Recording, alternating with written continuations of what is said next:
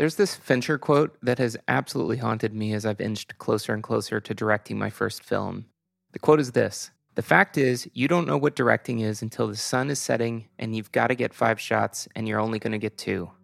Now, that has been absolutely true as I've directed more and more commercials, shorts, and performance videos.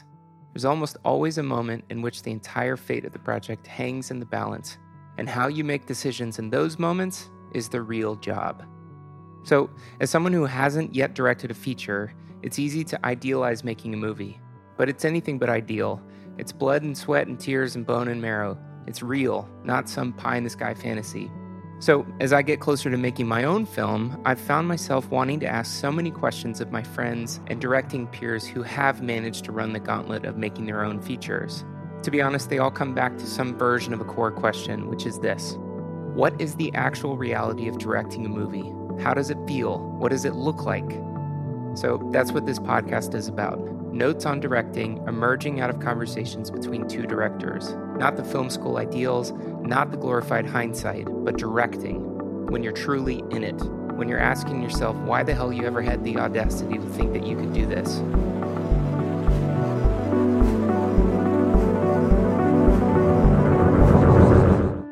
Welcome to the Process Dispatch. Now, I know I hinted at it, but I recorded the bulk of these interviews several years ago.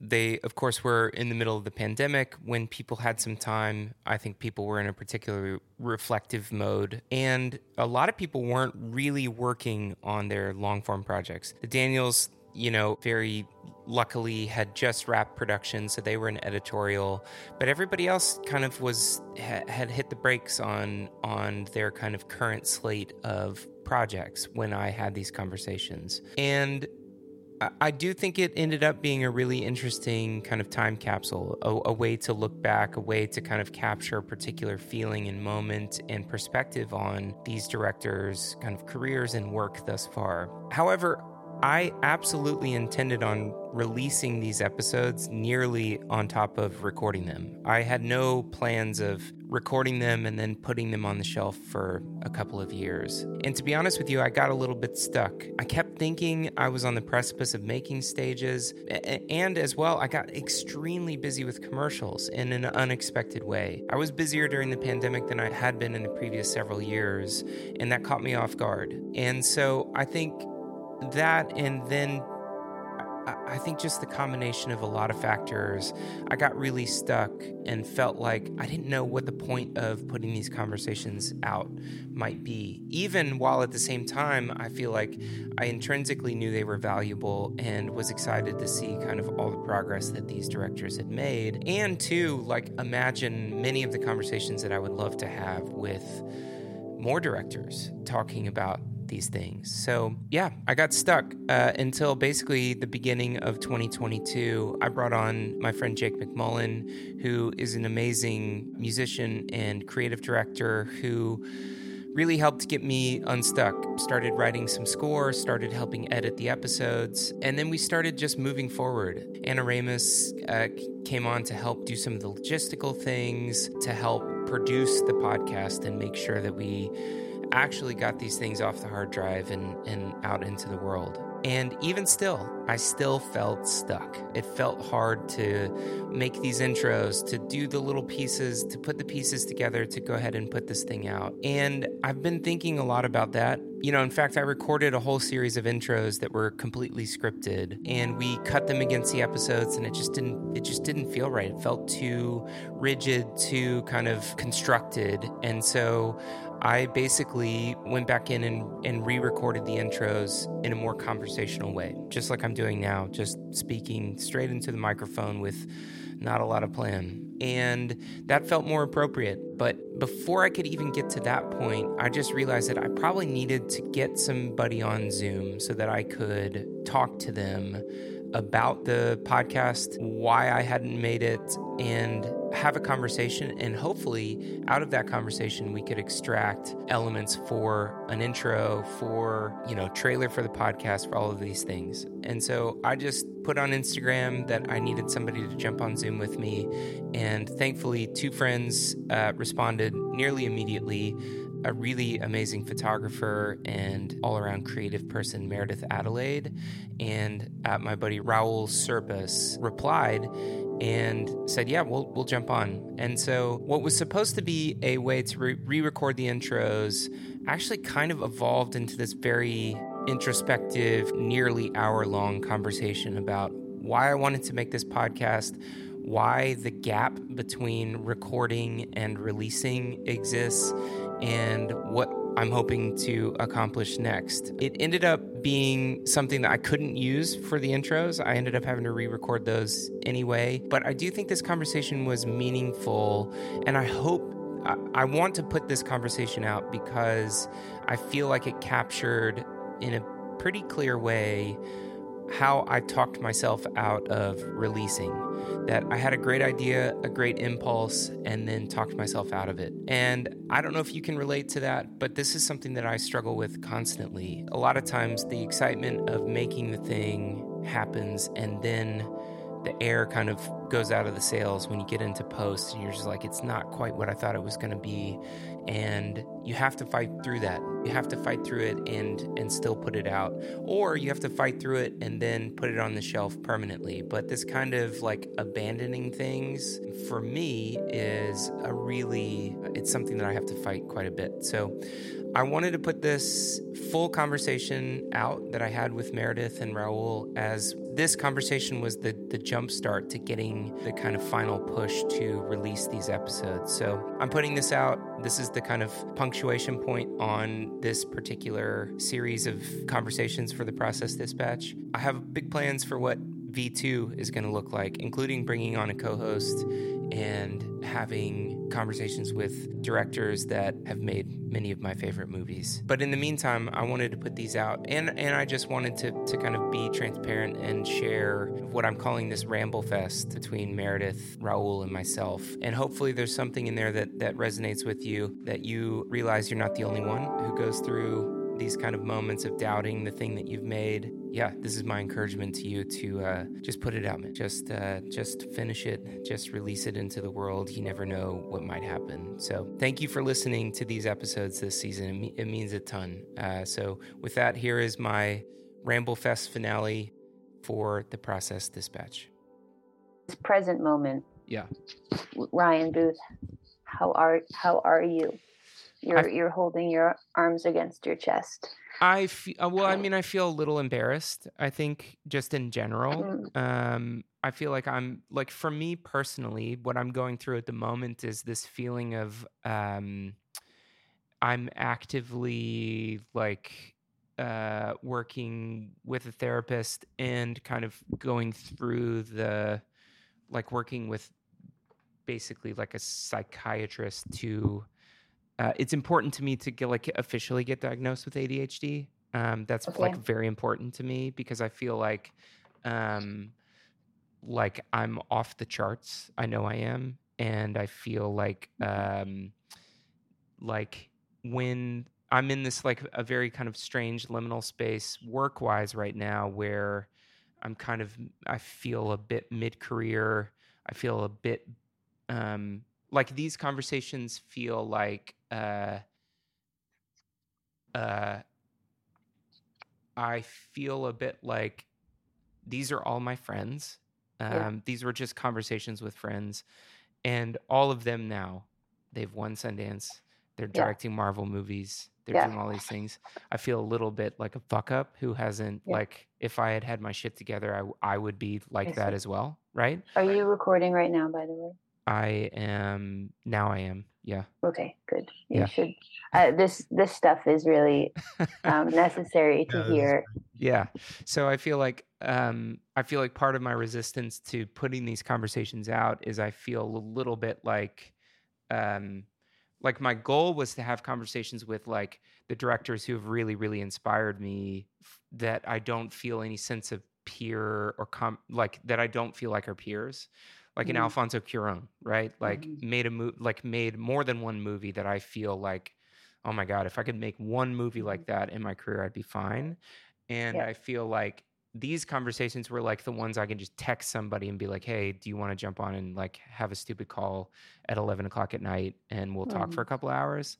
Yeah. And now, Beautiful. but now they're like, it's like Yeah. that little conversation is like also now the little conversation with the director of Right. X, Y, or Z, right? Yeah. And so I think it's been interesting as well to like follow up, like the Daniels, for instance. I had a long chat with Daniel Kwan, who told me, you know, because I met up with him I went to one of the New York screenings of the movie before it came out and was just like absolutely floored. And I DP'd a project for them, and the feeling of DPing for them was like, who are you people and how do you know how to do this? Like, I just Mhm. was like shocked at Yeah. what it was like to DP for them.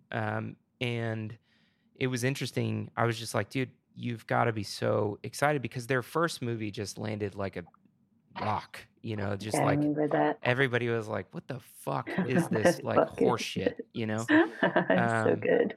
and their second one, everybody's like, who are these geniuses, right? And so it's just interesting that I was talking to him and he was like, what's funny is I thought I would feel better, but Mhm. now I'm afraid that like I just made the best thing I'll ever make and I'll Yeah. never make something this good again. Like that was it, you know? Yeah.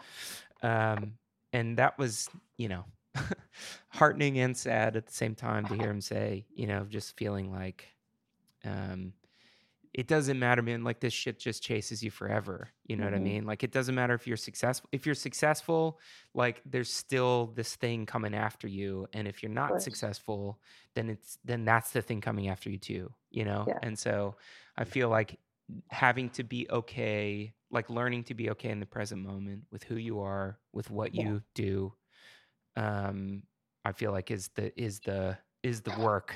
You know what I mean? And Um, what I'm hearing is you're seeking for an outside opinion to help you feel okay with yourself. Yo, if 100%. To determine that okay, there is something, and now I know what it is, so now I can Mm, manage that and deal with that. for sure. Yeah, For sure. that's a hard place to be in, especially when you're struggling with something like ADHD, when there's so many different channels that you want to operate in, that you need to operate in, Right.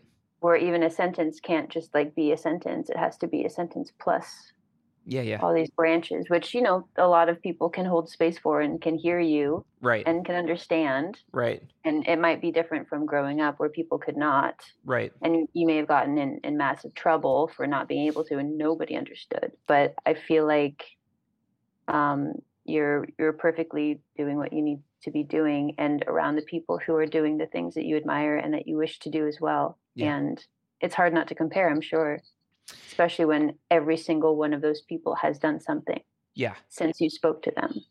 Yeah. Yeah. I mean, I think that like, I say all the time, like that having kids is, for instance, is this like, it's actually a tangible, like, it's like having a ever present reminder of the passage of time, Hmm. in a way that like, that nothing else feels like, it's like, what's 2 years? Like couple years, like no big deal.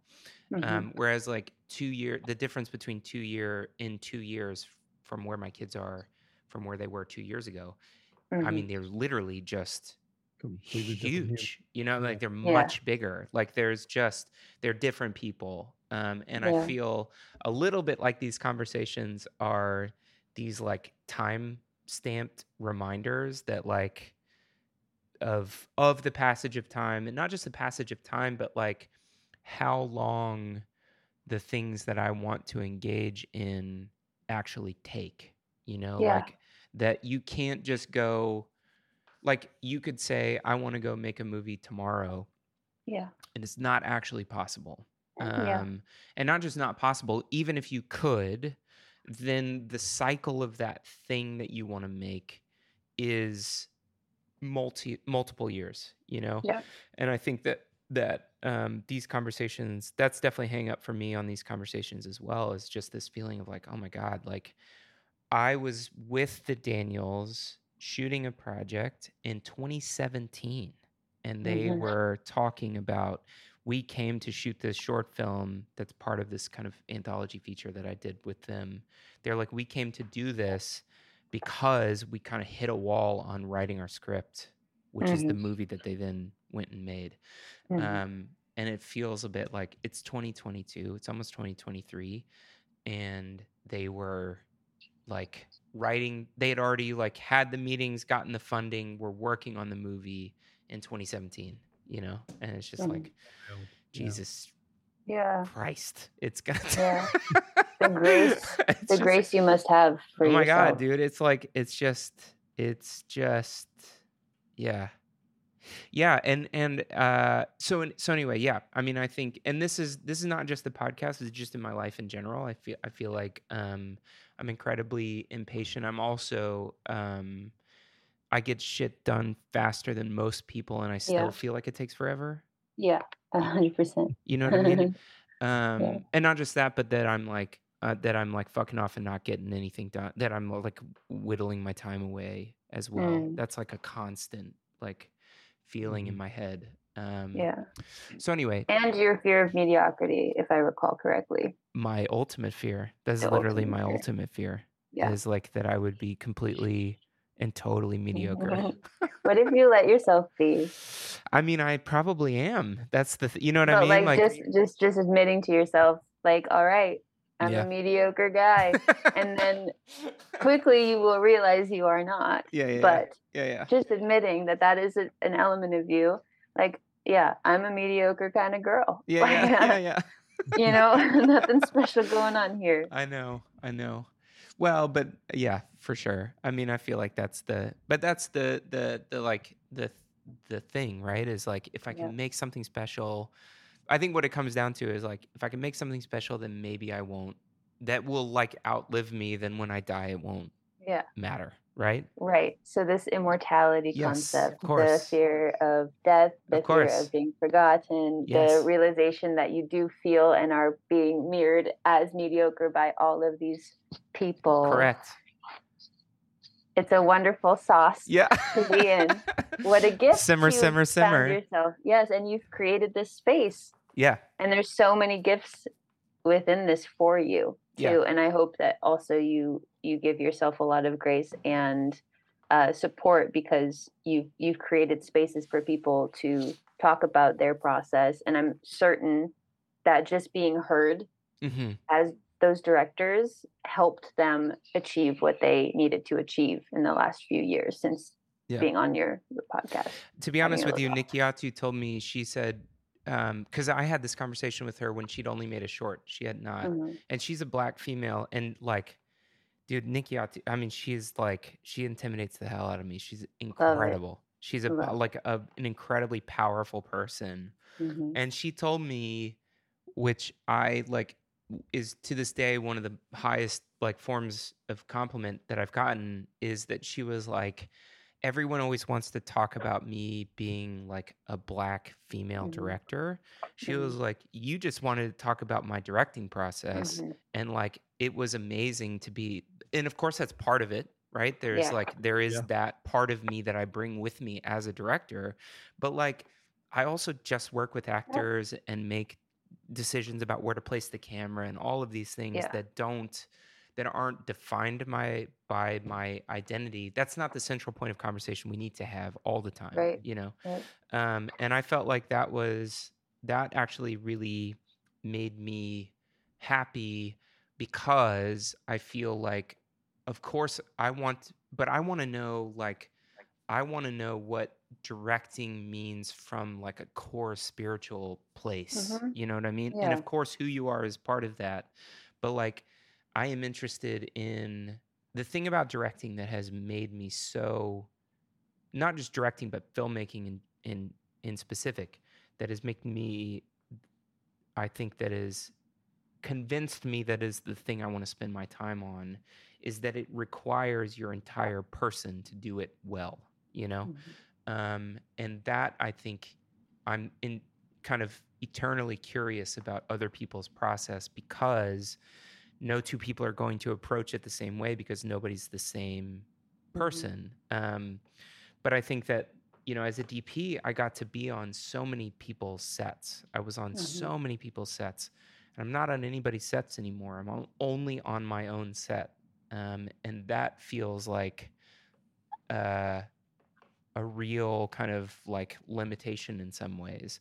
Yeah. Not because there's anything wrong with that, but just because I loved getting to see other people work, And so I feel like this podcast for me is a proxy to that kind of experience of like, take me onto your set for 2 hours while we talk, because I would love to know how you work and what you see and how you approach these things, because I am myself and I'm only on my own sets these days,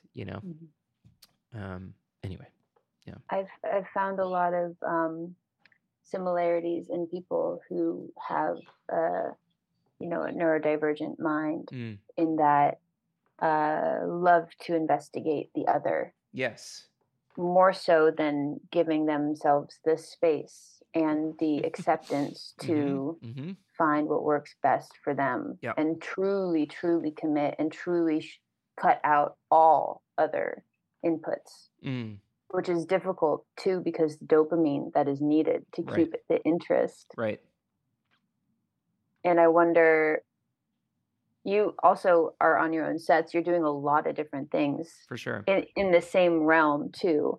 But I wonder if DPing gave you kind of a freedom of creation, and like the energy moving, so you could create, because you finished the Rough Forest.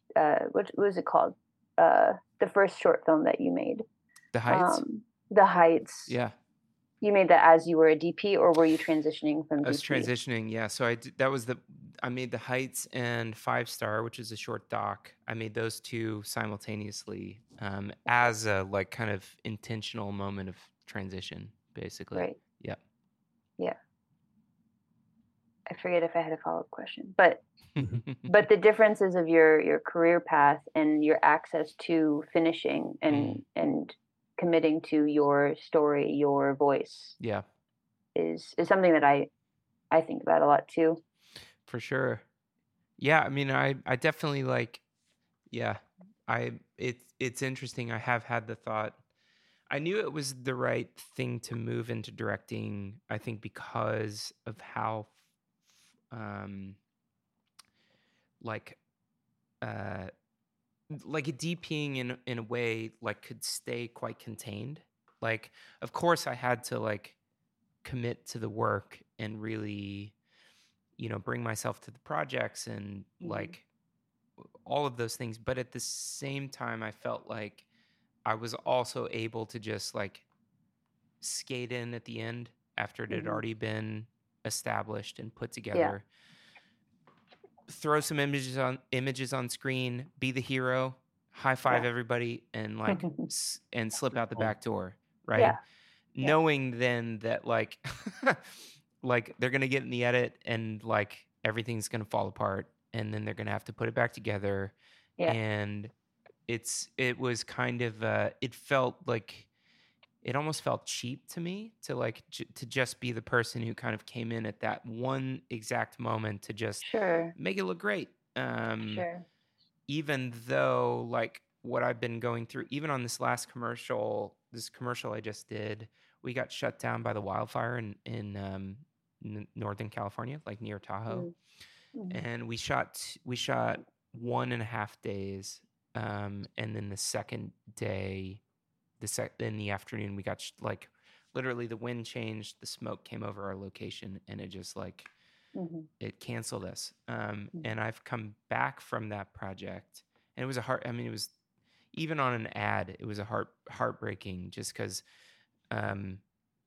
we had made a great plan and everybody had kind of anticipated and done as much as they could, and then we just like it just happened, and then we get into the edit, and like it's been a real struggle to try and figure it out, because it turns out that half day that we didn't get was really like 3/4 of the stuff we needed in the edit. Couldn't have known that beforehand, but now that we're in the edit, that's the case. And so But the DP's already shot 2 projects since then. Like, he literally went straight to another job and then another one after that. And he sends a text like, "Hey, how's the edit coming?" And it's like, how's the edit coming? Dude, like 90% of the work of this job has been trying to figure out how to get through this kind of gauntlet. And I feel like this is a better... I knew that as difficult as that was, it was important to kind of like complete the thoughts that I felt like as a DP, I could just like skim the surface forever, you know? And yeah, I can get into it with a director and it'll be really tough, but production is like, it's kind of this weird, magical, unreal, like surface, not surface, like it's not surface. It can get quite deep, but I felt like production was this like, it was like the honeymoon of the project always, but not the real work, you know? And so I felt like as a human being engaging in film, if I did not direct, then I would not experience the kind of depth of the art form. I could just kind of go, yeah, make it dark. Looks great, you know? And so, but it turns out I asked for it and I'm getting the things I asked for. Had you already made the transition fully when you recorded these conversations? Yeah. So I recorded the bulk of them in 2020. The loose premise was I heard an interview with Greta Gerwig when she was about to make Lady Bird, her first movie. She called all these directors that she had worked with as an actor and just said, can you give me some advice? I'm about to direct my first feature. Can you give me some advice? And I heard this it was a DGA podcast with Spike Jonze. Spike Jonze was moderating, and she was like, yeah, so I called like Noah Baumbach and, you know, Martin Scorsese and blah, blah, blah, just rattled off like these amazing directors. And Spike Jonze like interrupted her. Was like, whoa, like, are you kidding me? You got to talk to these guys about directing, like their advice on directing. And he goes, did you record them? Like, did you like make any notes? And she was like, no, I just like, it was just for me, you know? And he was basically like, damn it, like, why did you not? And so that kind of impulse was the impetus for this podcast, which is I'd love to talk to directors about making their first feature, because I'm about to make mine, right? Only I haven't yet made my first feature, and most of these conversations ended up with friends of mine who were making their second and some making their third. And so, but I think that was the kind of frame for the conversation was, you know, tell me about making your first feature, though it kind of evolved into, let's just talk about directing. I'd love to hear, like, pretend like I don't know anything, you know, what is your process? From kind of, how do you know when an idea is worth pursuing, all the way to like, how many takes do you do with, you know, an actor that hasn't quite found it yet, you know? And so super granular, but also like quite esoteric, especially depending on the director. Bassam almost never wants to talk about specifics, not because specifics aren't important, but because he doesn't think about specifics. He's only thinking about kind of very, very kind of core emotional, why am I doing this thing? Which is literally, why am I putting the camera in this position? Why am I asking for another take? Whereas some directors, you know, the twin guys are much more kind of like, this shot means this, we need 3 takes of this, and then I need to put the camera here, and they're kind of editing as they go, you know? Both completely valid ways of going about things. But it was interesting. I kind of let the conversations go where the director wanted to take them, you know? Did you find out a lot about the way you direct through this? Like, what did you learn about the way you approach directing and how you process and how you react on Yeah, I set? mean, I think the thing that is super helpful about conversations like this is that however you direct is how you direct. Like Mhm. that's your way of doing it. There is no wrong way to do it. And not just that, but like the way that you do it is the way that you will always do it, most likely. You Mhm. can get a little better about this or that or the other, but for the most part, like wherever you go, there you are. You know what I mean? And so I think that if you're kind of intuitive and present, you likely are already doing the things that you can. You're already doing the things that define you as a director, that define your kind of storytelling approach. The Mhm. only thing you can do is just get better at those things. But I don't know if I feel like I walked away like very encouraged that um, there's not a secret and there's not a right way to do anything. There's only your way and your kind of commitment to creating a space for everybody to contribute to Yeah. the thing that you're trying to make. Some people do that by being extremely prescriptive, like move from here to here. They create the box and then let everybody bounce around in that box.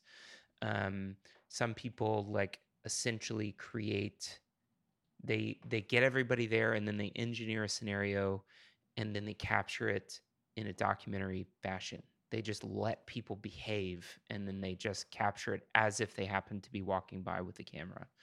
Um, some people are like very, very specific about um, beats and kind of action and all of those things, which I find to be like very encouraging. You know, I can do whatever the fuck I want, Yeah. basically. Which I think there is a there is a sense when you're starting out that like everybody else has already figured it out, and I just need to like there is this mysterious information or a holy grail of some kind that if I can find the tablets, then I will learn how to do the thing properly. Um, and even just speaking with these six people, like there is no like they some of the things that the Daniels do, like Twin wouldn't be caught dead doing, and Nikiatu would do some stuff that like Ricky it would have never crossed his mind, you know, and yet they each kind of told a story that feels like only they could have told it, you know. That's the secret, I think, is that you have to become yourself in some capacity, and then encourage an environment for everyone else to be themselves as well. And then you kind of are curating that moment, conducting that moment, you know, in some way, which is super interesting. The Daniels were like amazing. A lot of I realized too that many of these conversations were with directors that either had like Bassam. I met Bassam because he wanted me to DP something for him. I met Twin because they wanted me to DP something for him. And then the rest of them, Ricky, I did DP something for them. The Daniels, I had DP'd something for them. So I had this kind of like experience with them in which they had all engaged with me as a DP. Nikiatu thought I was a DP. She didn't know I was a director. So like a lot of these initial interviews, like the DPing side was the intersection. Like that was kind of the intersection of our relationship. And so a lot of them I feel like saw me as a DP at least at one point in our relationship, which I think provided an interesting um, I'm just realizing that now that all six of them um, I engaged with as a DP, or they thought I was a DP, and it allowed me, I think, to kind of experience their directing style differently than if I was just a director and we were just peers. Like I worked for all of them in some capacity, and so I think I took a lot from that from them as well. Like the Daniels, for instance, Daniel Scheinert always says the two of them would kind of like have these kind of conversations in front of everyone. Like, I think we should do this. Okay, why should we do this? And then they'd say, well, I think we should put the camera here, and then we can go from this shot to that shot, and this goes to there. They'd be like, okay, but in the arc of the whatever, okay, great, and they have these incredibly like cerebral conversations in front of everyone. And then someone might go, including myself, I'd be like, well, I feel like maybe if we do this shot, that kind of gets at what you guys are trying to accomplish. And literally, they would turn to me, and Daniel Scheinert would go, okay, that's interesting. Like, pitch me why that's why is that the good idea? You know? And then I would pitch them like, okay, well, because you could go from here to here to here, and then that happens, and this character goes here, and that other scene we shot, that person does this. And they'd be like, that's great. Okay, moving on. We're going to do that next, you know? And they just created this environment that was like incredibly open, and like pitch me is literally the thing I heard them say like a million times. Was just like, tell me why the thing you want to do is the thing that we should do. And they were incredibly like, they were super fast. They're very smart, very, very fast. Like they would finish, I would kind of go, well, so what I was thinking was if we could go blah, blah, blah, and be like, okay, got it. If you go here, then there, then there. Great. Perfect. All right. I love it. I hadn't seen it that way. Let's do it. And it was real. It's now when I watch the movie, when I watch Everything Everywhere All at Once, I'm like, dude, I just see that shit all over it. You know, just like everybody kind of operating at that like pitch me level, which I think is like amazing. And literally only they could have done it. Like only they could have done it. Kind of created this group of people that like were able to improvise at such a structured level, you know, which is super fascinating. That's a really fun and safe space to operate in. It's like best idea is going to win, so just put it out. And totally. And they will not just, it's not just best idea wins. They integrate that idea, and then they metabolize it, and it becomes part of like they're making decisions based on that idea in an accumulation of events, right? So like 2 weeks later, while they're shooting some scene, because of the thing that was altered a while ago, it's now like worked its way through the entire like dough of the story, you know, which is like super fascinating because it's different than like put the camera here or tweak the light or make a stylistic or aesthetic change. It's literally like make a fundamental change that like has a cascading effect on the story itself, which is really amazing. Like really amazing to see that level of not just openness, but like confidence in their kind of story, you know, that it can sustain the injection of ingredients coming from other places, you know, which is super cool.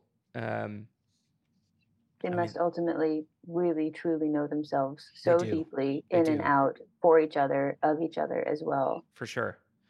And I wonder if that having that anchor of somebody else is just a huge, huge benefit. It must be. That's something I feel like I seek. I feel like a lot of us seek that, just someone else who's just there for us, with us, holding us down, so we can hold them down, and then we can just play and be free. For sure. I mean, truly amazing to see them work. And they've both made projects like separate of each other, like since, and in different ways. Like in fact, Daniel Scheinert made a movie called The Death of Dick Long, which is like he made it with A24, like in between. Like they'd already written Everything Everywhere, but they kind of hit this moment of going like they were too close to it.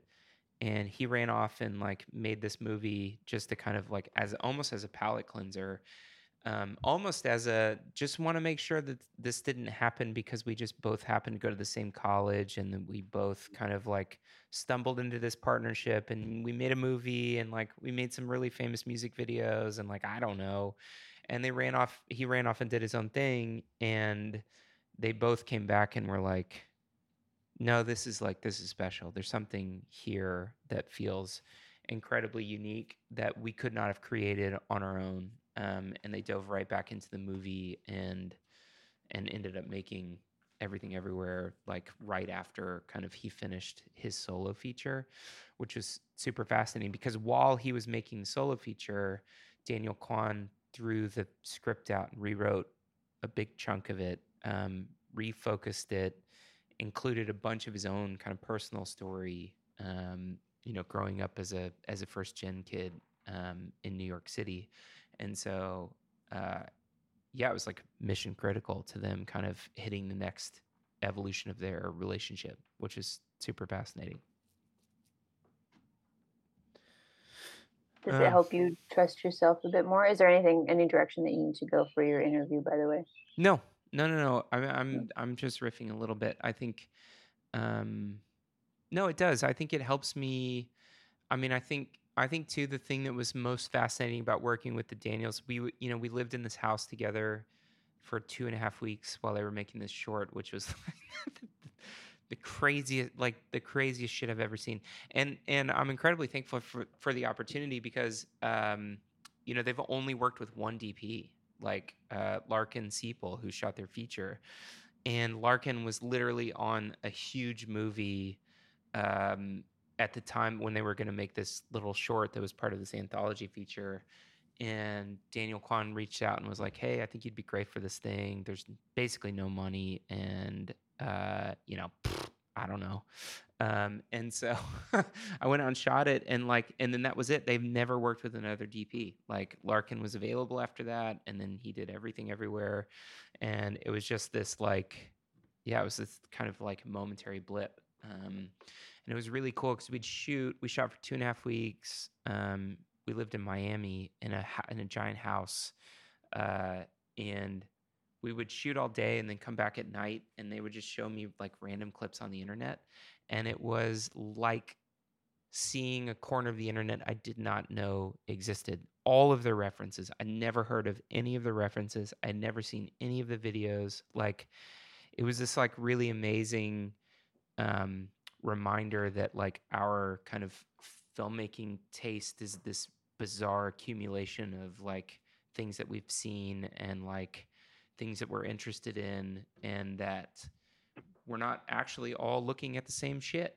Like everybody's kind of like pulling from all these different places. That was actually super encouraging, just because I literally was like, I have no idea. I've never seen any of this before. I have no clue where you found this like crazy shit on the internet. And it was pretty cool, actually. That was super encouraging, for sure. And then Bassam, I think Bassam, my interview with Bassam, like Bassam is a very, very good friend of mine now. He reminds me a lot of Elliot Rausch, who was one of my kind of closest director collaborators.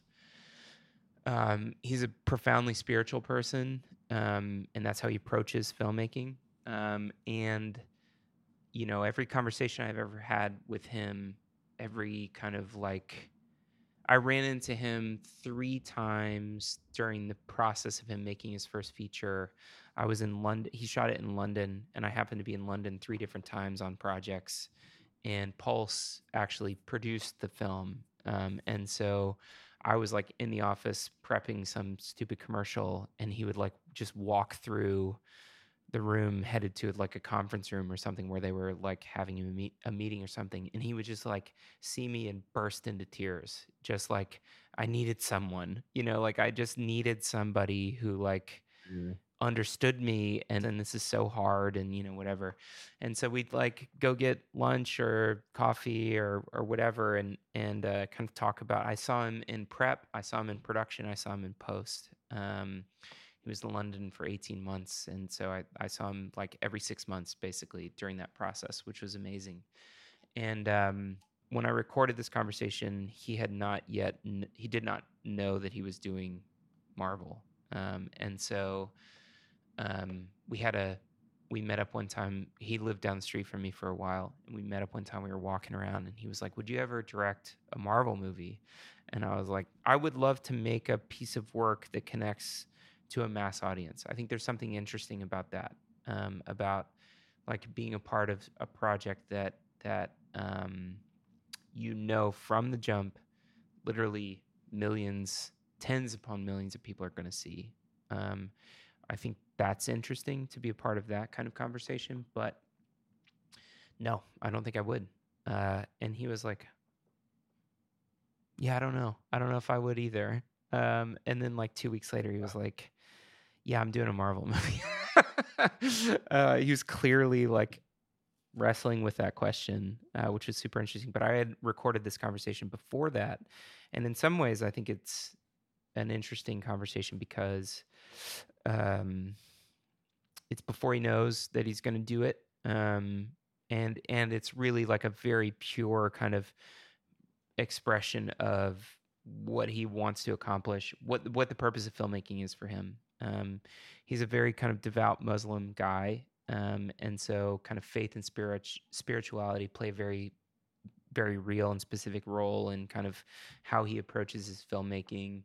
And I just found it to be like a very fascinating conversation in the sense that all of that was like very much embedded in what we were talking about, from casting all the way down to like how he rolls his takes, you know. I'll be interested to see like what he's able to kind of inject into that process for sure. But yeah, anyway. I was just thinking about how individual directing is. Yeah. And how you've also created a space where directors can come and speak to you and connect to you. Mm-hmm. And I mean, the emotional toll it takes, not just on you, but on families. Yeah. Yeah. Like it is such an isolating, or it seems to be such an isolating experience. And even you just having these conversations, Ryan, with these people, I'm sure is a necessary and very generous gift you've given them to feel like they're part of a community, a part of a place, a group, a name. Yeah. I hope so. I definitely feel like directing feels very much like a solitary endeavor for the most part.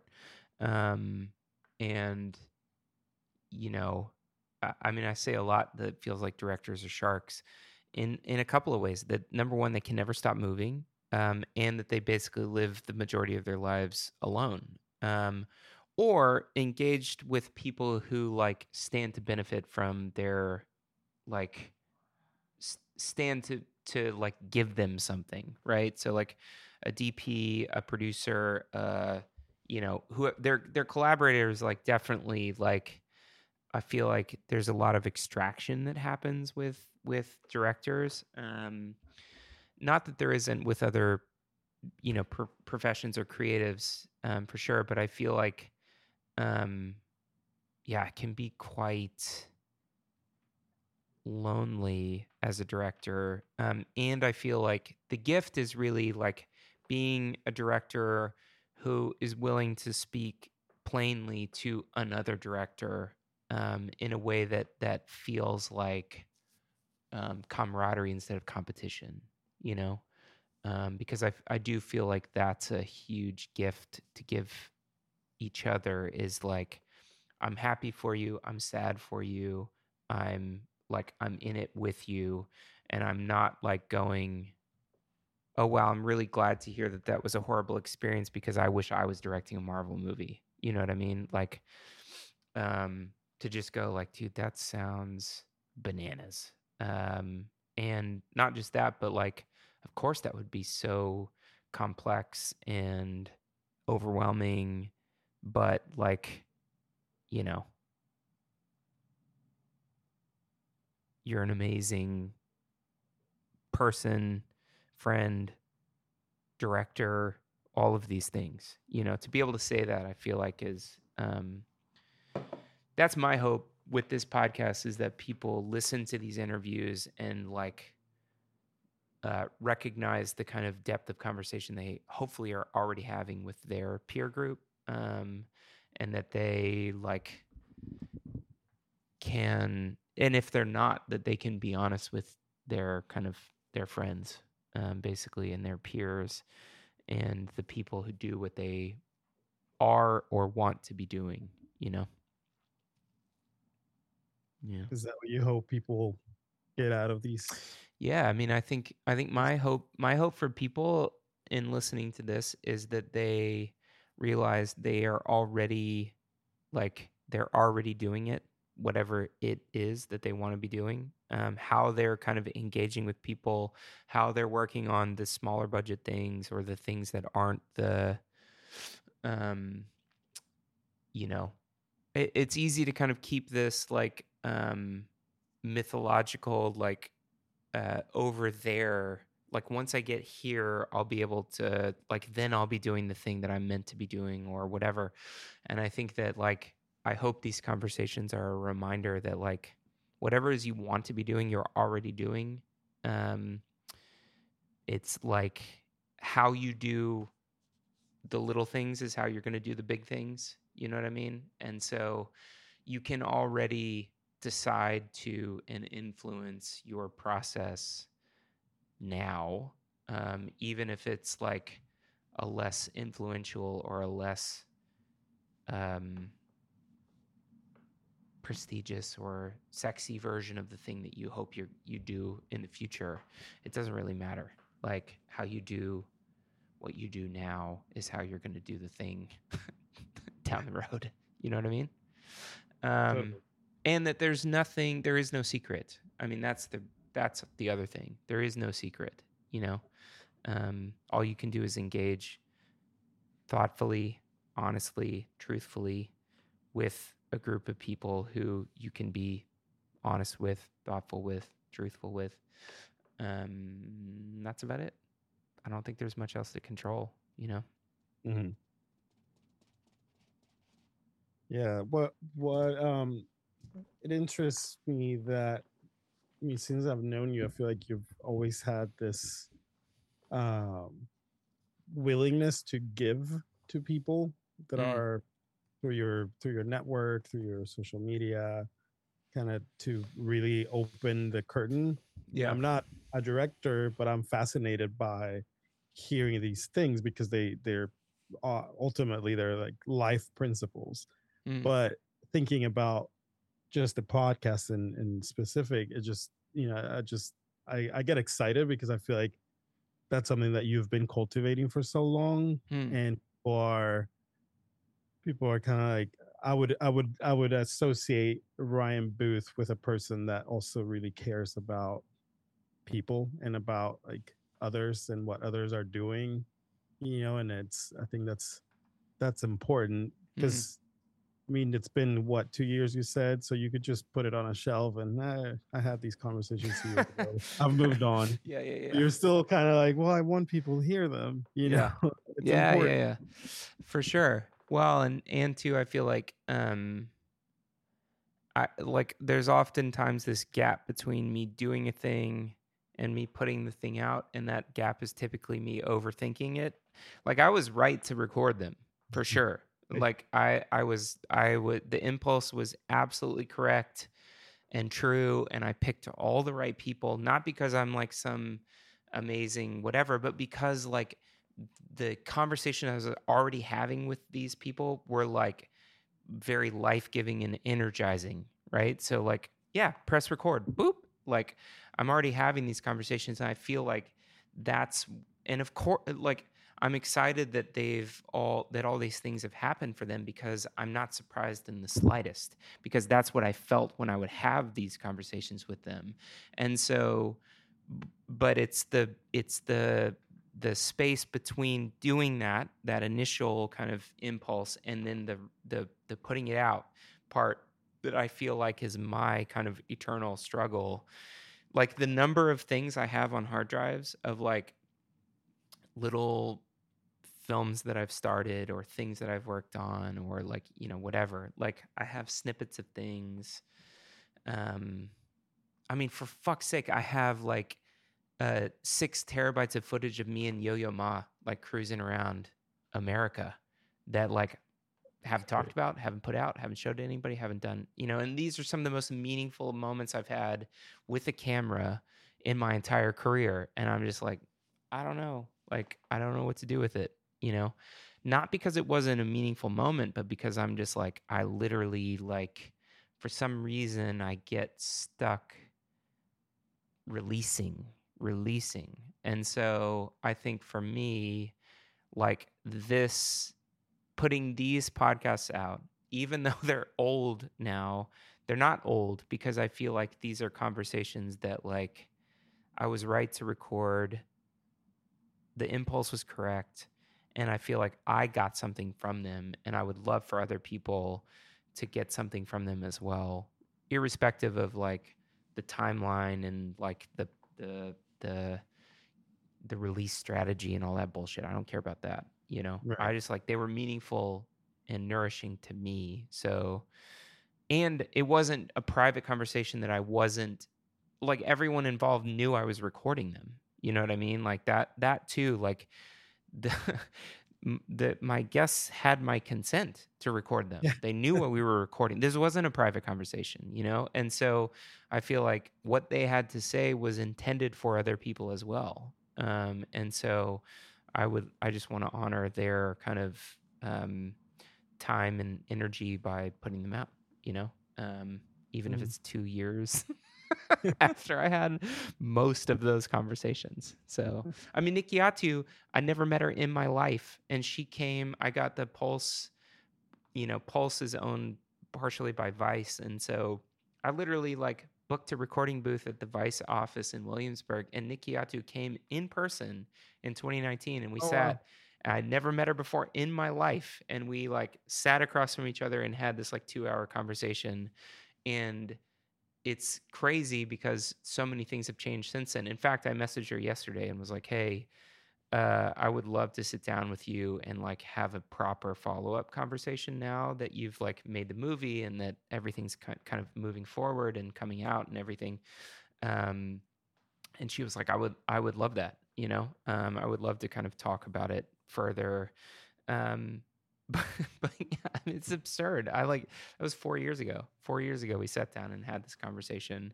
But it's time for all these to kind of come out so that I can do the next thing. That's the real thing. Right. Is I just, like, got to get this shit out so that I can, like, move on to the next thing.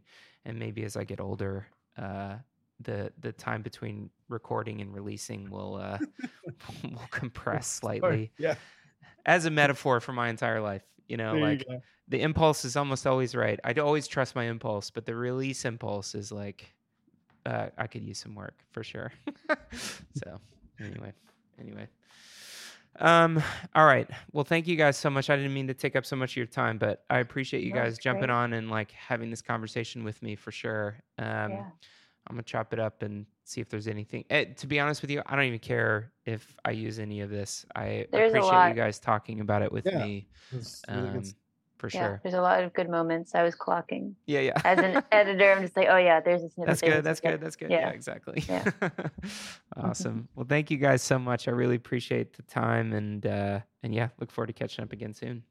Yeah, congratulations on this. It's a big feat. Thank you. Pushing this out. It's medicine for people. It's necessary. It's healing. It's wonderful. All the nerdy people are gonna love it. That's right. Do it for the nerds. I love the nerds, man. I love the nerds so much. They're the best. They're the best. Awesome. All right. Well, thank you guys so much. I'll talk to you guys soon. All right. Nice to meet you, Ro. See ya. Nice to meet you too. Bye. Thanks for listening to The Process Dispatch, a conversation about directing between directors. Original music, mix, and editing by Jake McMullen. Produced by myself and Anna Ramos. Designed by Tyler Swanner and episode artwork by Sean Bay. Please follow us on all social platforms at The Process Dispatch. For show notes and further information, visit theprocessdispatch.com. Thanks again for listening, and we'll see you on the next episode.